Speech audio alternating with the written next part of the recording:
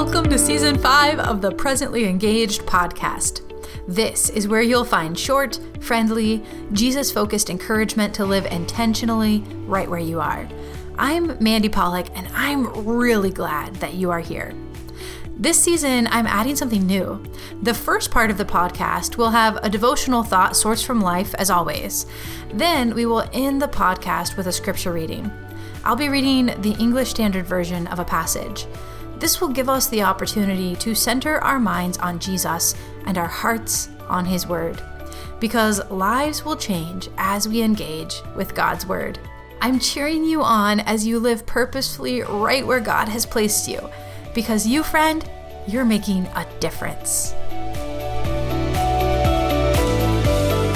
After the shepherds went back to their flocks, after the last reverberations of the song of the angels faded away, after Mary and Joseph removed their precious cargo from the manger and found the next place that they would call home, after Anna began to tell all who would listen that their redemption was near, curious visitors arrived looking for Jesus.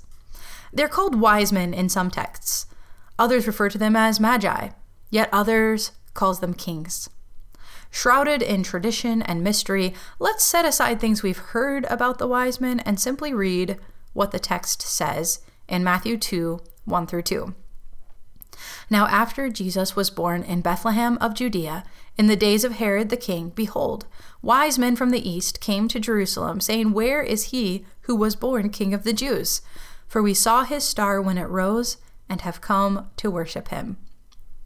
So foreigners arrive in Jerusalem inquiring about a king so powerful that a star announces his birth.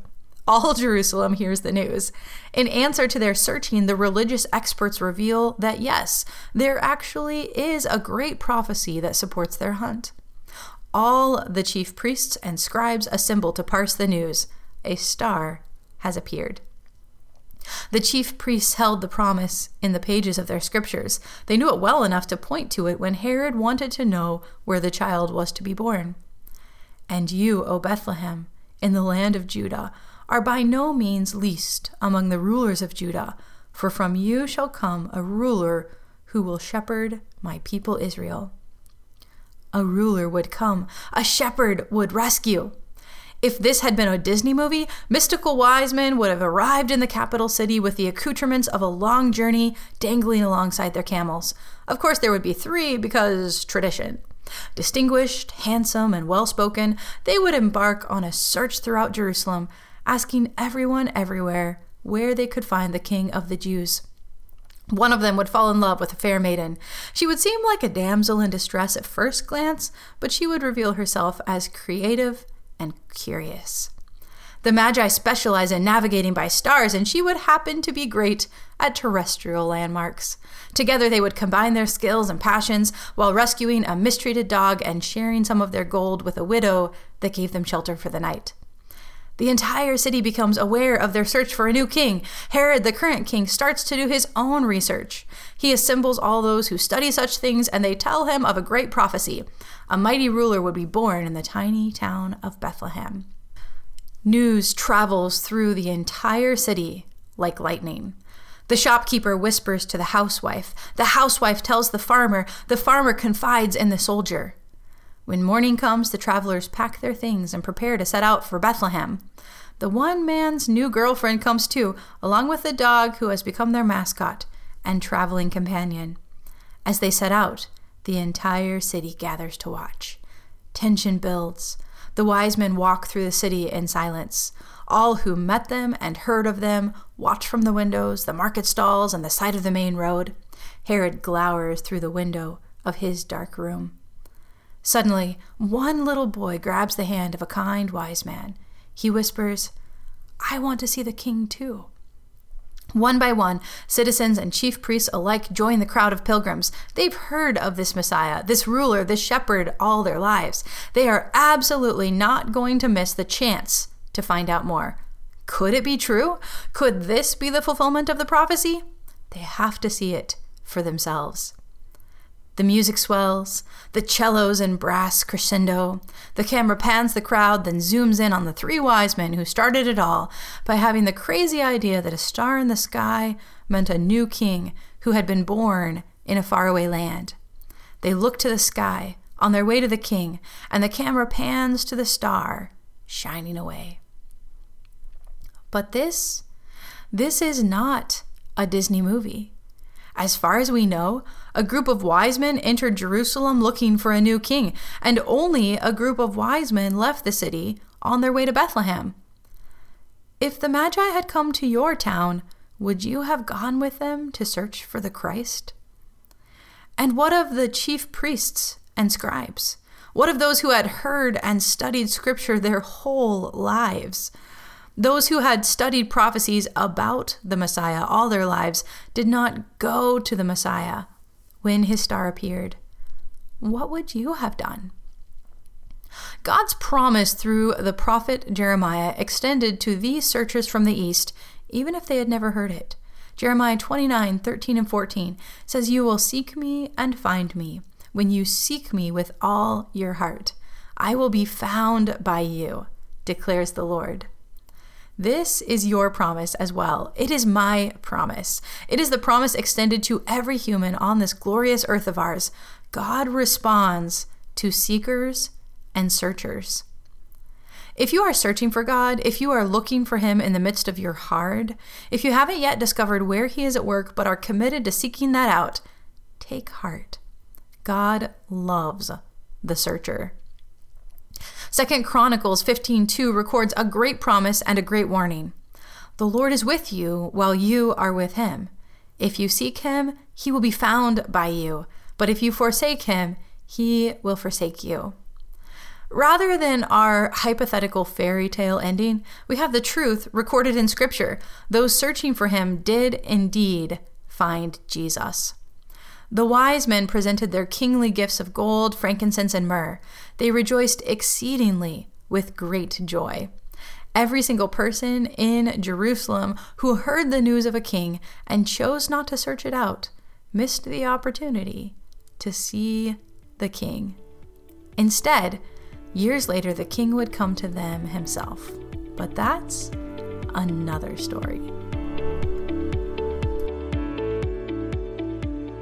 Join me as we read Luke 1. This is the word of the Lord.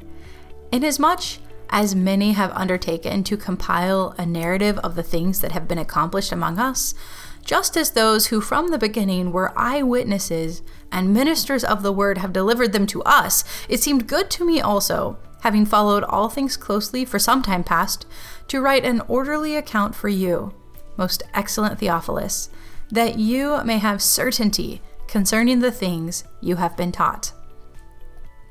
In the days of Herod, king of Judah, there was a priest named Zechariah of the division of Abijah, and he had a wife from the daughters of Aaron, and her name was Elizabeth.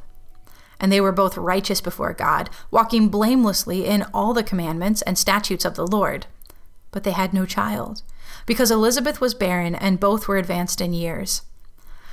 Now while he was serving as priest before God when his division was on duty, according to the custom of the priesthood, he was chosen by lot to enter the temple of the Lord and burn incense. And the whole multitude of the people were praying outside at the hour of incense. And there appeared to him an angel of the Lord standing on the right side of the altar of incense. And Zechariah was troubled when he saw him, and fear fell upon him. But the angel said to him, "Do not be afraid, Zechariah, for your prayer has been heard, and your wife Elizabeth will bear you a son, and you shall call his name John. And you will have joy and gladness, and many will rejoice at his birth, for he will be great before the Lord. And he must not drink wine or strong drink, and he will be filled with the Holy Spirit, even from his mother's womb. And he will turn many of the children of Israel to the Lord their God, and he will go before him in the spirit and power of Elijah, to turn the hearts of the fathers to the children, and the disobedient to the wisdom of the just, to make ready for the Lord a people prepared." And Zechariah said to the angel, "How shall I know this? For I am an old man, and my wife is advanced in years." And the angel answered him, I am Gabriel. I stand in the presence of God, and I was sent to speak to you and to bring you this good news. And behold, you will be silent and unable to speak until the day that these things take place, because you did not believe my words, which will be fulfilled in their time." And the people were waiting for Zechariah, and they were wondering at his delay in the temple. And when he came out, he was unable to speak to them, and they realized that he had seen a vision in the temple, and he kept making signs to them and remained mute. And when his time of service was ended, he went to his home. After these days, his wife Elizabeth conceived, and for 5 months she kept herself hidden, saying, "Thus the Lord has done for me in the days when he looked on me, to take away my reproach among people." In the 6th month, the angel Gabriel was sent from God to a city of Galilee named Nazareth, to a virgin betrothed to a man whose name was Joseph, of the house of David, and the virgin's name was Mary. And he came to her and said, "Greetings, O favored one, the Lord is with you." But she was greatly troubled at the saying, and tried to discern what sort of greeting this might be. And the angel said to her, "Do not be afraid, Mary, for you have found favor with God. And behold, you will conceive in your womb and bear a son, and you shall call his name Jesus. He will be great, and will be called the Son of the Most High. And the Lord God will give to him the throne of his father David, and he will reign over the house of Jacob forever, and of his kingdom there will be no end." And Mary said to the angel, "How will this be, since I am a virgin?" And the angel answered her, "The Holy Spirit will come upon you, and the power of the Most High will overshadow you. Therefore, the child to be born will be called Holy, the Son of God. And behold, your relative Elizabeth, in her old age, has also conceived a son, and this is the 6th month with her who was called barren. For nothing will be impossible with God." And Mary said, "Behold, I am the servant of the Lord. Let it be to me according to your word." And the angel departed from her. In those days Mary arose and went with haste into the hill country to a town in Judah, and she entered the house of Zechariah and greeted Elizabeth. And when Elizabeth heard the greeting of Mary, the baby leaped in her womb, and Elizabeth was filled with the Holy Spirit. And she exclaimed with a loud cry, "Blessed are you among women, and blessed is the fruit of your womb. And why is this granted to me, that the mother of my Lord should come to me?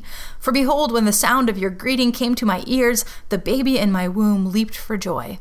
And blessed is she who believed that there would be a fulfillment of what was spoken to her from the Lord." And Mary said, "My soul magnifies the Lord, and my spirit rejoices in God my Savior. For he has looked on the humble estate of his servant. For behold, from now on all generations will call me blessed. For he who is mighty has done great things for me, and holy is his name. And his mercy is for those who fear him from generation to generation. He has shown strength with his arm. He has scattered the proud in the thoughts of their hearts. He has brought down the mighty from their thrones and exalted those of humble estate. He has filled the hungry with good things, and the rich he has sent away empty. He has helped his servant Israel in remembrance of his mercy, as he spoke to our fathers, to Abraham, and to his offspring forever." And Mary remained with her about 3 months and returned to her home. Now the time came for Elizabeth to give birth, and she bore a son. And her neighbors and relatives heard that the Lord had shown great mercy to her, and they rejoiced with her. And on the 8th day they came to circumcise the child, and they would have called him Zechariah after his father. But his mother answered, "No, he shall be called John." And they said to her, "None of your relatives is called by this name." And they made signs to the father, inquiring what he wanted him to be called.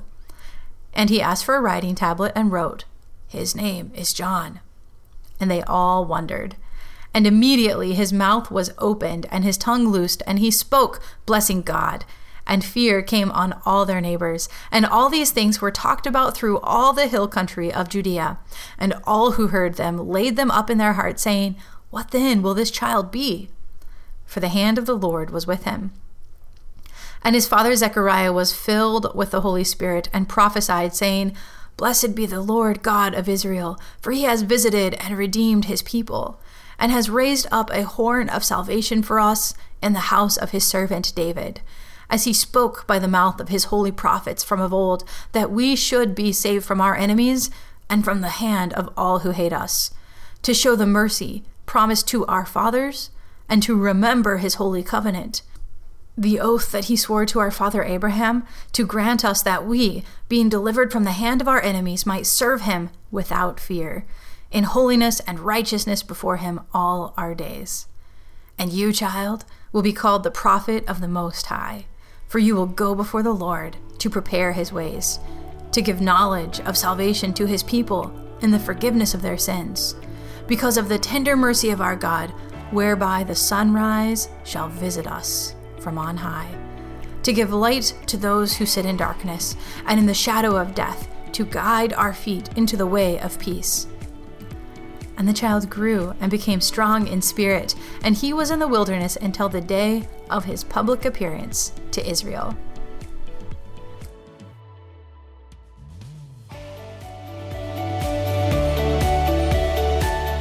As you make selections for your holiday giving this year, this is your super friendly reminder that The Question Habit, my latest book, looks really great in a stocking and underneath a tree. It's all about building resilient relationships with God and others, one question at a time. You can find out more at thequestionhabit.com. You can also download free conversation starters for all those family get-togethers, parties, and heart-to-heart conversations you want to have this season. Once again, that's thequestionhabit.com, because asking questions and listening well can take every relationship